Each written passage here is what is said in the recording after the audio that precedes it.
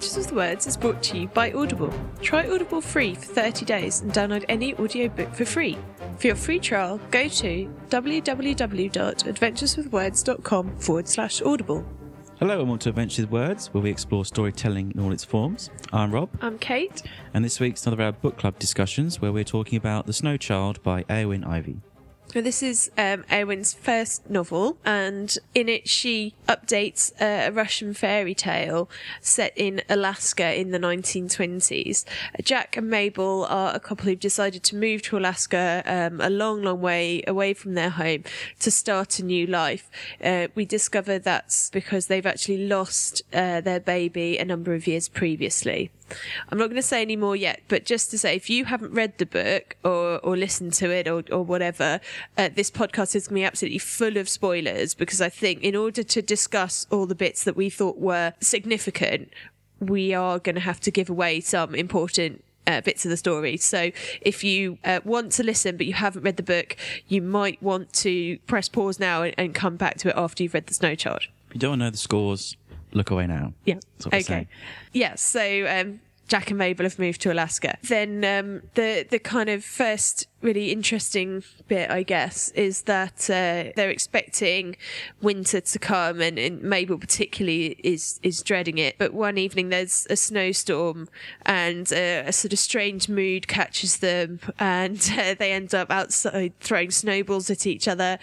And they decide to build a snowman, which then turns into a snow girl. And they sort of put a scarf and so on it, and then go in for the evening. Well, I think straight away that tells you something about them. Everyone builds snowman, but the fact that they decide, or possibly Mabel leads the way, that they want to do a small child, I think that tells you quite a bit about their relationship and their past and how they got to this point. Yeah, I mean, it shows you their preoccupation, despite the fact that it was a few years ago when they lost their baby. You know, that's still the thing that certainly is uppermost in Mabel's mind. And, you know, I think, you know, we were discussing before the recording that sort of maybe they both approach the situation in quite a different way, but certainly obviously is something that Jack still does think about. So then they get up the next morning, and there's no sign of the snow child, the snow girl. But Jack does see some strange little footprints running away from their yard where the snow girl was into the forest. Now that's very strange. Why would there be these little footprints? He can't see where they've come from.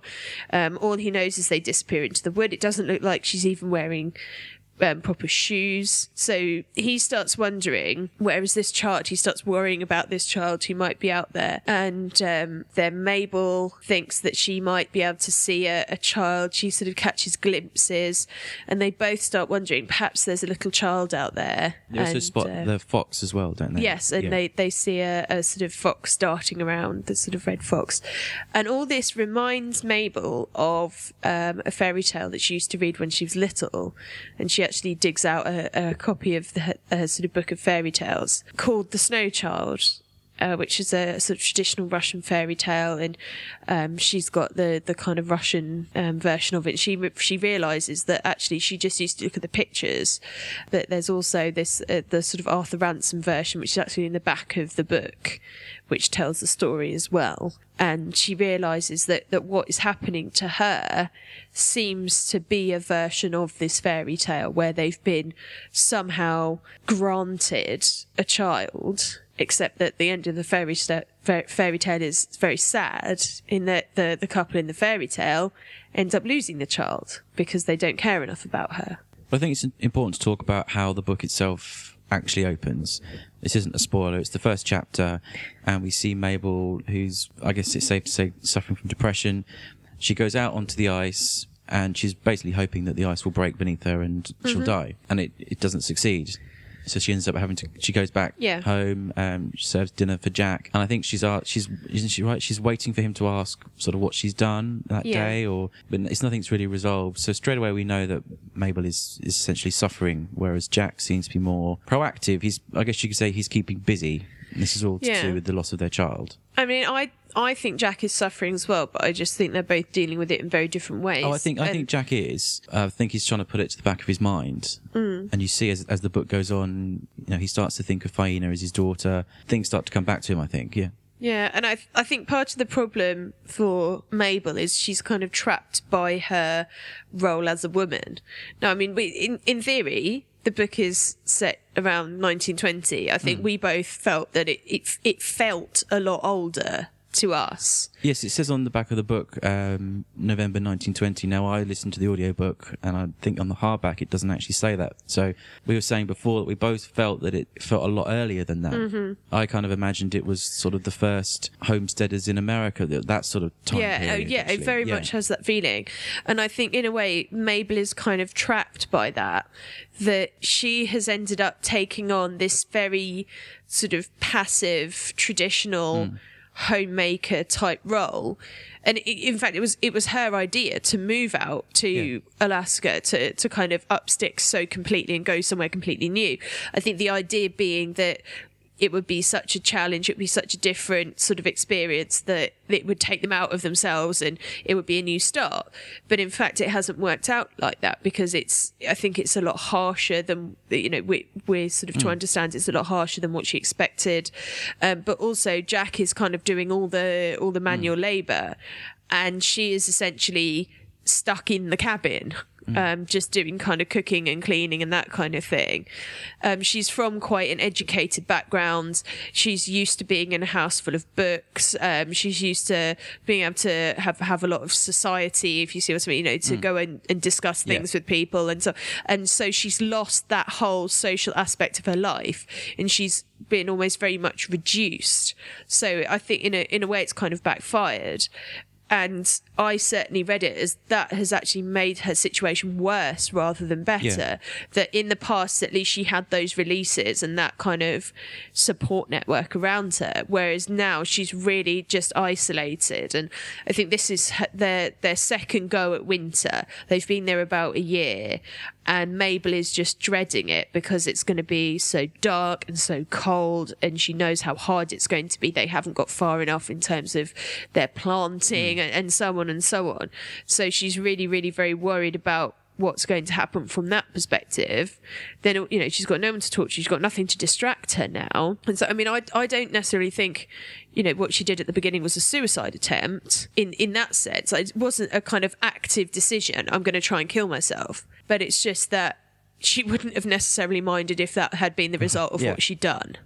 So, I mean, personally, I think it's an absolutely astonishing portrayal of mental illness, of that state of just sort of desperation where you just don't know what to do. You've run out of options, and your only choice is just to kind of keep going in that aimless way. But then I know you found that quite hard to read, as you find that really frustrating. Well, I was certainly at the start of the book, when it opens, I thought to myself, oh blimey, am I going to be sort of stuck with Mabel this entire time? But the book does alternate between, I think, Mabel and Jack almost every other time. I did sort of think to myself, especially when you meet Esther, which is Esther and George are their neighbours. Well, as close to neighbours as what they've got. Yeah. And Esther has basically taken this challenge, by the horns. She's very gung-ho. She wears trousers, which Mabel finds herself quite shocking. And I found Esther really fun, quite good to be around. Well, I think she's deliberately supposed to be a contrast she is to Mabel, the contrast, isn't she? Yeah. So when Jack does hurt himself quite badly, he hurts his back, and Mabel has to go out there and, plough the fields with the help of the others. I finally thought to myself, yes, finally she's sort of snapped out of it. But I don't know, I softened to Mabel as the book went on. Once you realise quite where they are on the situation and, the loss of their child. Yeah, I think at the beginning it's not clear why Mabel is so distraught. And obviously, as the book goes on, it reveals how traumatic the death of their child was. And actually, they were both incredibly upset, but as you would be. But as I said, they deal with it in different ways. But I think, there's various issues there that because Jack kind of took the baby away and buried the baby and so on. He deals with it, doesn't he? Mabel doesn't really get a chance to say goodbye. She doesn't really get any closure, which probably was quite authentic to the way that she would have been treated at the time. But obviously nowadays we would never treat a new mother like that if they lost their baby. So I don't know. I think I was probably willing to give her a bit more leeway than you were, but I'm not sure why. I don't know. I kind of went with it. For me, it was more at the start that I just found her really quite irritating, and I wanted her to get her act together, but then I wasn't quite sure what she was getting her act together from, if you see what I mean. Yes. And especially that then just multiplied as soon as you met Esther. Yeah, because then you've got an example of this is someone doing it right in a way. Yeah. You know, this is what you should be doing. But then obviously Esther hasn't had those traumatic experiences. No. And Esther hasn't come from a very privileged, educated background into something which is a complete contrast. Well, that was part of the problem, because you realise that it's their choice to be out there. This is Jack and Mabel. So why isn't Mabel mucking in almost? I don't know. And then, you do realise quite what's going on. But at the start, I really was thinking to myself, oh, right, okay. And I found myself, I like Jack more. Yeah. I don't know. I actually got a bit frustrated with Jack because I thought he was being really unsympathetic. But I mean, I guess again, we're coming at it from 2012, whereas this is, nearly 100 years ago, and we felt longer than 100 years ago. And I would have expected that he would be more caring towards her and try to make sure she was okay. But then again, she was being left on her own almost all day long, and Jack was doing what had to be done, I suppose. Mm-hmm. But that's but then there's that moment when he tries to get the Bensons, to come over, and she acts all a bit odd about it. Yeah, but then I guess that's when I sort of thought to myself, house proud. She doesn't want to feel like she's doing. She doesn't really know what's expected of her in that situation. For me, that was the moment when I thought to myself, oh, if she was quite lonely, she'd be quite happy with that. But then I realised that's when something else is going on. It's not just about being lonely and isolated, that there's another problem here that she's dealing with apart from that. I think the way Eowyn Ivy reveals this, it's the slow drip feed sort of almost. And I thought I quite like that. Yeah, I mean, in terms of the way the narrative is told, I thought it was done really well, actually, that you get a variety of viewpoints, but it's not overwhelming. You don't feel like you're jumping too much. And I mean, there were other little kind of narrative devices that I really liked. For example, did you notice that Faina never talks in speech marks? I listened to it. I wouldn't know. No, but I didn't know if you'd read any of it or not. No. But when she writes Faina, that's the snow child, the girl, her speech is never written in speech marks. Oh, right. Which adds to this mystery, because I know you felt that it was resolved as to whether Faina was a kind of magical creature or just a normal girl who happened to be out there. Now you sort of say that. For a long while, and even Esther says this, they do think that it's cabin fever. Yeah. That Jack and Mabel are hallucinating. Or certainly Mabel. I think the implication is that Mabel's kind of hysterical, a kind of hysterical woman. So I can imagine how if she doesn't talk in speech marks, then you're never sure. Even the reader isn't quite sure. Yeah. Now, I did listen to the audiobook, so that was certainly never, I don't know how you would explain that, but no. I felt towards the midpoint, once they've met Faina and Jack finds her dead father and that she's living out on her own, I thought at that point that it was almost certainly resolved. Yeah. That she was real. The snow child. There we go. Sorted. Yeah. And for me, that was a problem. I felt that the middle bit dipped. Now you've just said that, I didn't realise. It does give it a different spin. That would give you... Now we're getting into the terms of not unreliable narrators, because it's not first person, but I would have this little doubt in the back of my mind. Yeah. And I think I always had that right the way throughout the book, even when she'd come into that, because she doesn't even come into their cabin for quite a while. No. She's not even willing to do that. And then when she does, she gets hot, so hot because she's used to living outdoors all the time. She's wearing thin clothing. Then you think she's a snow child and she's starting to melt. Yeah, exactly. Yeah. So you've had all this kind of is she, isn't she sort of thing. And it appears to be resolved that, she's the daughter of this trapper who Jack finds. But then again, when Jack finds the trapper, he doesn't find any evidence in the cave of Faina living there. No, there's pictures of another woman. The trapper has like a photo which seems to be him and his family. Faina's could be Faina's mum and Faina when she was smaller. And there's kind of bits, his kind of bits and bobs, his equipment from trapping animals. But there's no evidence that Faina is using that as where she lives. And also, when he goes into town and asks about him, there's no mention of him, the trapper, having a daughter. No. So it's Jack's theory, and it seems like a reasonable theory, but again, it's never quite 100% certain. There is that little gap, that little kind of unexplained, even if it's like 5% or something, there is that tiny bit of uncertainty. And then, there's other things as well, like how can she manage to find her way through the forest so easily when Jack can't? And even Garrett, that's George and Esther's son, even he's learning to be a trapper himself, and he knows the forest like the back of his hand, even he gets lost. Things like she's so light when she runs across the snow that she doesn't seem to sink in. The fact that she can see things which no one else can see, like there's an absolutely beautiful scene where she sends up a whole cloud of these birds which Garrett hadn't even noticed was there, and she can find these things, and it seems so amazing that she can do that so efficiently. That, he with all his skill and all his knowledge of the woods couldn't do that, and hadn't even seen those birds until she disturbed them. I suppose when I thought it was resolved, so to speak, we thought it was resolved in the book, that the reasons for that was because I'd say the majority of the book, Mabel and Jack narrate, or it's their viewpoints. Yeah. So you're still seeing her through their eyes, where they do for a lot longer than we do, let's say. Think she's still the snow child. So when Jack says that Mabel particularly, when it says that she does very lightly across the snow, well, I'm kind of seeing that through Mabel's eyes, so that's sort of what she wants to see.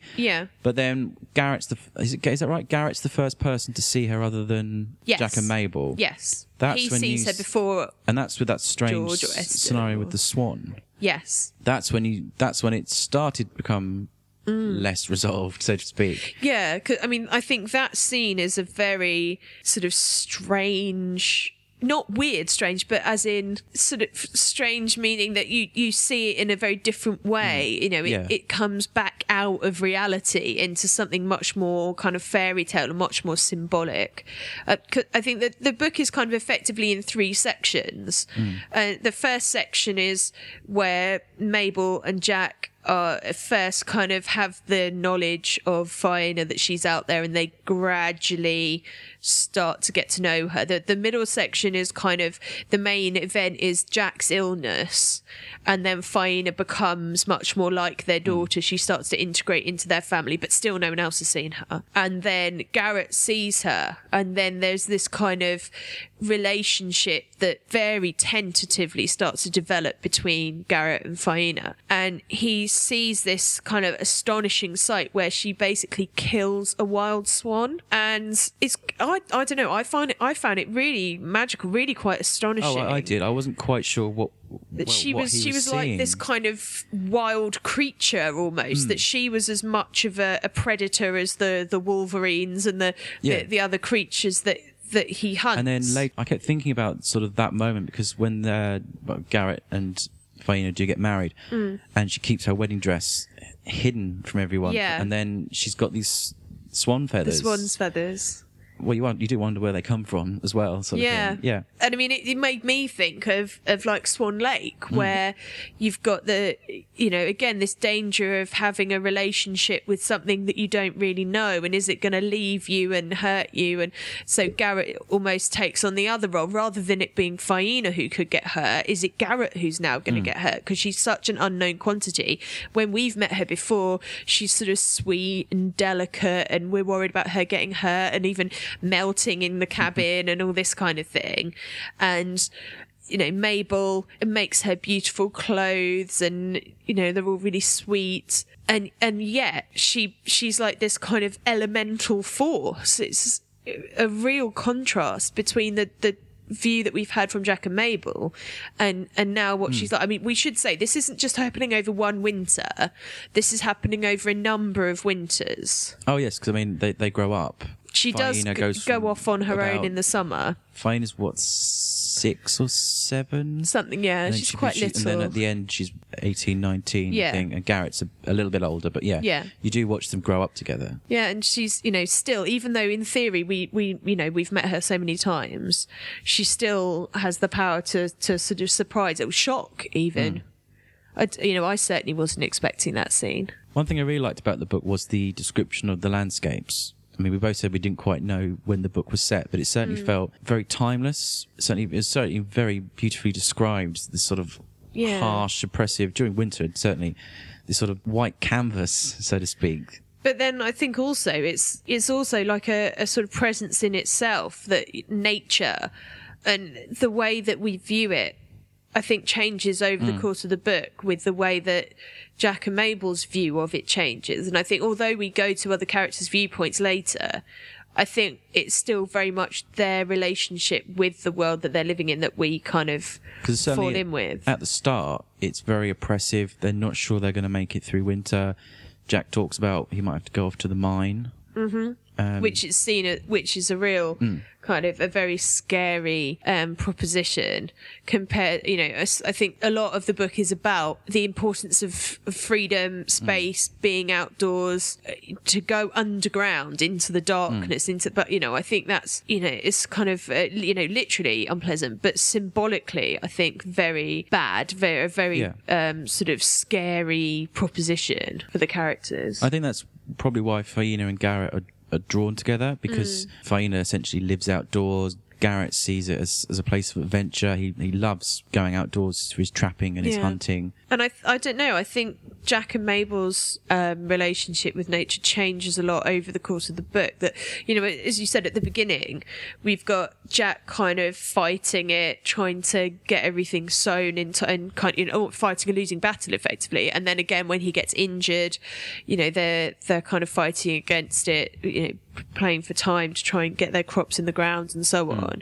And Mabel is trapped indoors, it's dark, it's cold, and so on. But then I think they start to appreciate that there can be a beauty in winter. Yeah. Especially because of Faina, that she's effectively winter's gift to them. So they stop thinking of winter as just a completely negative thing, and they start realising that it can be wonderful as well.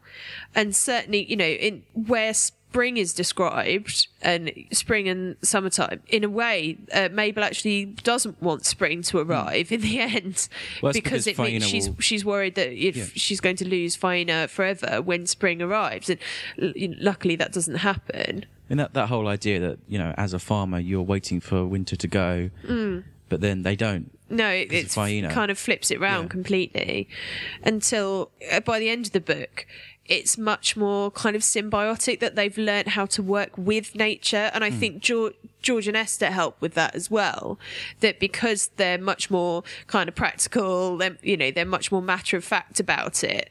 They don't see it as something bad in itself. They just do what they need to do, and they know how to prepare for it. They don't kind of get too worried about it in advance. They just get on with what they need to do. And I think that starts to kind of rub off on Mabel and Jack as well, that they don't necessarily take it as a bad thing in itself, and they kind of get into the routine of what they need to do. They're much better prepared, so it doesn't continue to be this kind of fight against nature. And then, I mean, also, like we were saying about the swan and so on, there are all these really magical natural experiences that they have as well. The wonderful creatures that are described, like Faina's fox, I think is so beautifully described. It's really lovely creature, and really sort of elegant and playful, but also dangerous as well. And I that's the other thing that I really liked, particularly about the wildlife, that Eowyn doesn't imply that nature is always lovely. Well, certainly the bit with the moose. Yeah. Jack kills the moose. I mean, he doesn't really want to do it, I don't think, but he finds this absolute beast in front of him, and he does kill it, but he realises that, nature can provide in other ways that I don't think he'd possibly realised. I don't think he'd gone hunting before. No, and I think this is part of their kind of initiation into the way that they're going to have to live, that they can't just see it as a fight against nature, that they have to think of what nature provides as well, in which sense it's a very kind of ecologically positive book. I don't think George and Mabel would have been in favour of climate change. No. They certainly don't like it when the car arrives, when the son brings the car. Yeah, it's quite a bit funny a sort of about harsh that. interruption to their life, isn't it? It's quite interesting, actually. This sort of machinery that arrives. And of course, nowadays, farmers, you think of machinery and tractors and all sorts of things. But yeah, I found that quite interesting. This alien sort of creature, mechanical monster arrives. I found it quite an intrusion, actually. Yes, it was interesting that I'd got so into this kind of almost pastoral, sort of timeless I suppose setting. the rifles or the hunting guns are probably the most advanced thing that they've got. Yeah, it's all about axes and knives and burning fires. Pushing the plough themselves to get the sort of fields ready and this kind of thing. Literally, he's there with his pickaxe, with his shovel, preparing the soil. It's completely basic technology that they've got. The Industrial Revolution obviously hasn't really reached Alaska, which I think is probably why it felt so much older than what it actually was to me when I was reading it. When the car arrived, did I suddenly realise I got the wrong time frame in my head. Yeah, and maybe it comes from reading The Sisters Brothers not so long ago, that it kind of gave me that impression of that's where we were at. And there's one point where, when Jack has hurt his back, Mabel goes into town and there's not even a doctor. Yeah. And the nearest one is what, 100 miles away or something like that? Something like that, yes. Far too far away for it to be any use to Jack at all, because Jack can't move, basically.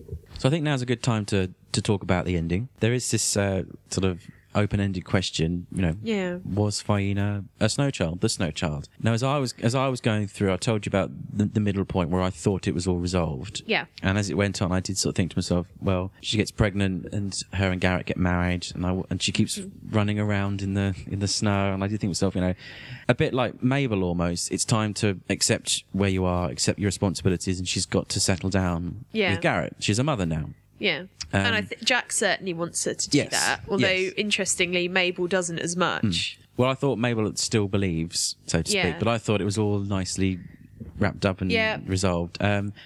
So at the end, you're not sure whether she has died or whether she's just basically abandoned them and left. Yeah, I think we need to explain a little more. So basically, they do get married, and as we've said, she has this amazing dress which has been covered in these white swan's feathers. And she's already pregnant at the time, and they've started to build a cabin, but they haven't put the roof on. But they decide they're going to spend the night in the cabin anyway. And so they sort of have this scene where they cover up the bed with lots of blankets. But it seems that perhaps she's getting too hot, or perhaps it's that the baby's coming. You're not quite sure exactly what's going on. And then it becomes clear that the baby's coming. And it all becomes a bit muddled, which I guess reflects the kind of panic, because she's obviously not very well. They deliver the baby, and then they start to kind of cool her down, actually, and Mabel thinks, snow, that's what she needs, and tries to kind of cool her down. But then, it's left a bit open-ended. It stops, and then we restart again with George, Esther, Jack and Mabel, and a little boy. She also leaves behind clothes, just a bit like the mittens and the scarves that were sort of left. So you're not quite sure where she's gone. Yeah. She and melted away. It's reminiscent as well of the fairy story, where essentially the parents are kind of taught a lesson, because they have this sort of ransom where they're told that they have to kind of give her up, and instead they sort of or they have to give a hen or something, and then they play a trick, and because they don't give something up, then they don't get to keep the snow child, sort of thing. And Mabel is always sort of has this in the back of her mind, so it kind of brings us back to the fairy tale where Mr. Frost and Mrs. Snow take back their child, and you do wonder if this is finally what's actually happened. But then there's the baby, isn't there? Yeah. There's baby Jack. Well, I'll say I was, at the time when I read it, I was about 95% sure she was real. Yeah. And that she had just swanned off, so to speak. Yeah, she's just gone off again. Because she didn't want to accept her responsibilities. Yeah. She didn't want to settle down. She wanted to be free, probably find another fox, all sorts. So what about you? I think she died. And she melted away, or I don't know about that, but I think she died. So where was the body? I don't know. It's magical. It's a fairy tale. Yeah, that's what I actually came to in the end, because I just found the ending so sad. It actually makes me a bit, it's ridiculous, it actually makes me a bit emotional just thinking about it, because just before we started recording, I was sort of looking again at the back of the book, because it's got the Arthur Ransom version of the fairy tale in it. And just at the end, there are these two chapters, one where it's the grandparents and little Jack, and then Garrett's back again, and then it basically ends with little Jack looking out the window and it's snowing. And it was just so sad. It just made me feel like actually she was never coming back. I don't know why, but I guess it's because that's what happens in the fairy tale. I think I thought she might come back one day, and there's certainly the implication that because it's about to snow, she might do. Yeah, but I guess it was because I think the reason why I thought she wasn't was because it was little Jack who was getting excited about the snow, and the others hadn't. The others weren't hoping. The others hadn't mentioned it. And it was the little boy who was getting excited. And so it was this sort of bittersweet thing where in the past, it would have been Mabel who was thrilled because it was snowing. Yes, it would have been, yeah. And it's the little boy. And he's the kind of thing that they've been left with as the bit of her that they get to keep. I might be wrong. Maybe. I don't know. It's not resolved, certainly at the end. It's left open. Yeah. You may have your own theory. Well, we've certainly read into it different ways. I do think it was a good book. I think you liked it more than me. Yeah, I mean, I guess it's fairy tales are something that I'm very interested in from a kind of literary, analytical point of view. I think they're really fascinating. And it's something where I already knew the story of the Snow Child. And I didn't. I'd never really heard of it before, no. Yeah, so I guess it's something I was already aware of. And I just thought it was so beautifully written. It was, yeah. And yeah, I think the bits that perhaps spoilt it for you a little bit were things that, for whatever reason, I was more willing to forgive, I think. I don't know why, but yeah, they're just things that, I mean, like, for example, with Mabel, I just think I sympathised with her so much. I just really, really felt for her. Well, it took me a long while once you realise, I think. Yeah. But she wasn't as annoying as I found her at the start. Yeah. No. And it's interesting as well, the way that we had different interpretations of Faina, because I'd read it and you'd listened to it. I don't know. I did sort of catch a couple of bits of the audio book that you were listening to. I don't think I could have listened to that woman narrating that story. Her voice just wound me up. Oh, it didn't mind me. It was an American narrator, which seemed fine. Yeah, it was fine. Predominantly, she was a female, so yeah. I'm sure when they were casting the audiobook that these sort of decisions must be made somewhere. Oh, they probably are. They probably are. I don't know. Her voice just annoyed me. No, I kind of got used to it. Yeah. So that's it for our most recent book club read. Our next book club book is going to be The Song of Achilles by Madeline Miller, and we're discussing that at the beginning of December, so you should have that discussion on the podcast shortly afterwards. If you want to get in touch and tell us what you thought of The Snow Child, if you've already read it, or if you've even got some suggestions of what we might like to read for our book club in the future, then there are multiple ways in which you can get in touch. We've got our email address, contact@adventureswithwords.com. You can go to the website itself, adventureswithwords.com. You can like our page on Facebook. You can find us on Twitter. We're @WordAdventures. And we've also got our discussion group on Goodreads, where we're trying to keep up with all the various bits and bobs we're reading. And then you can also see some of our reviews posted up there as well. I've been Rob. I've been Kate. And thanks for listening. Adventures with Words is brought to you by Audible. Try Audible free for 30 days and download any audiobook for free. For your free trial, go to www.adventureswithwords.com/audible.